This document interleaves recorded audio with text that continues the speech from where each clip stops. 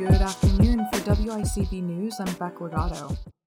The Tokyo Olympics is shaping up to be a heavily regulated event, with Japan stuck between concerns regarding the coronavirus when very few citizens are vaccinated, and pressure from politicians to prevent losing billions of dollars on the event.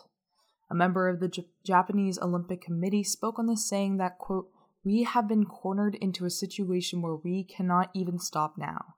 The IOC, or the International Olympic Committee, also seems to think that public opinion in Japan is not important.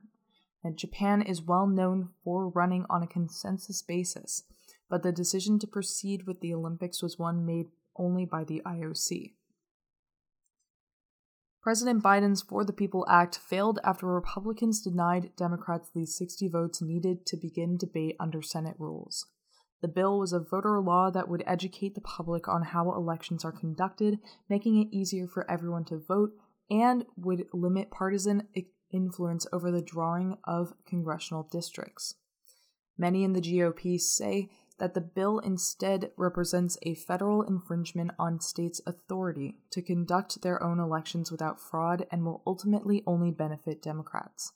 The final vote was 50-50. In New York City's fight for their new mayor, Eric Adams, also known as the Brooklyn Borough President, takes a slight lead as of yesterday in the city's mayoral primary. It is tough to tell whether the lead will hold or not, as there are as many as 207,500 absentee ballots that still remain to be counted.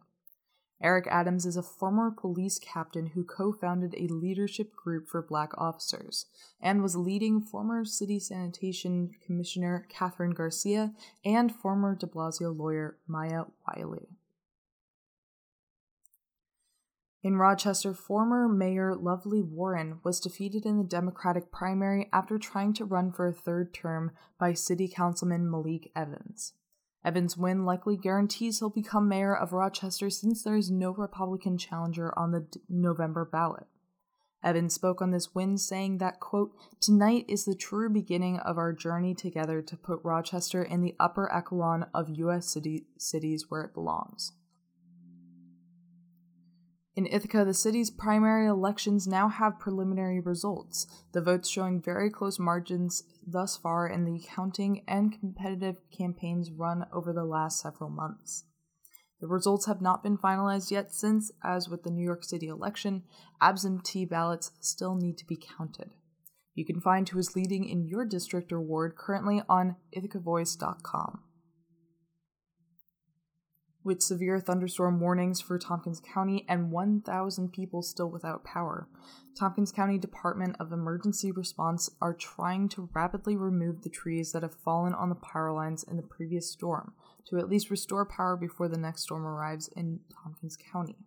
The National Weather Service warned that in addition to a severe thunderstorm, they also plan to see sizable hail during the storm coming up soon. For more local and community stories, listen to Ithaca Now, subscribe to the show on podcast apps, and listen to more on wicb.org/news. There are currently 8 active cases of COVID-19 with 2 new positive cases. There are 3 active hospitalizations and 31 total residential deaths. And now for the weather.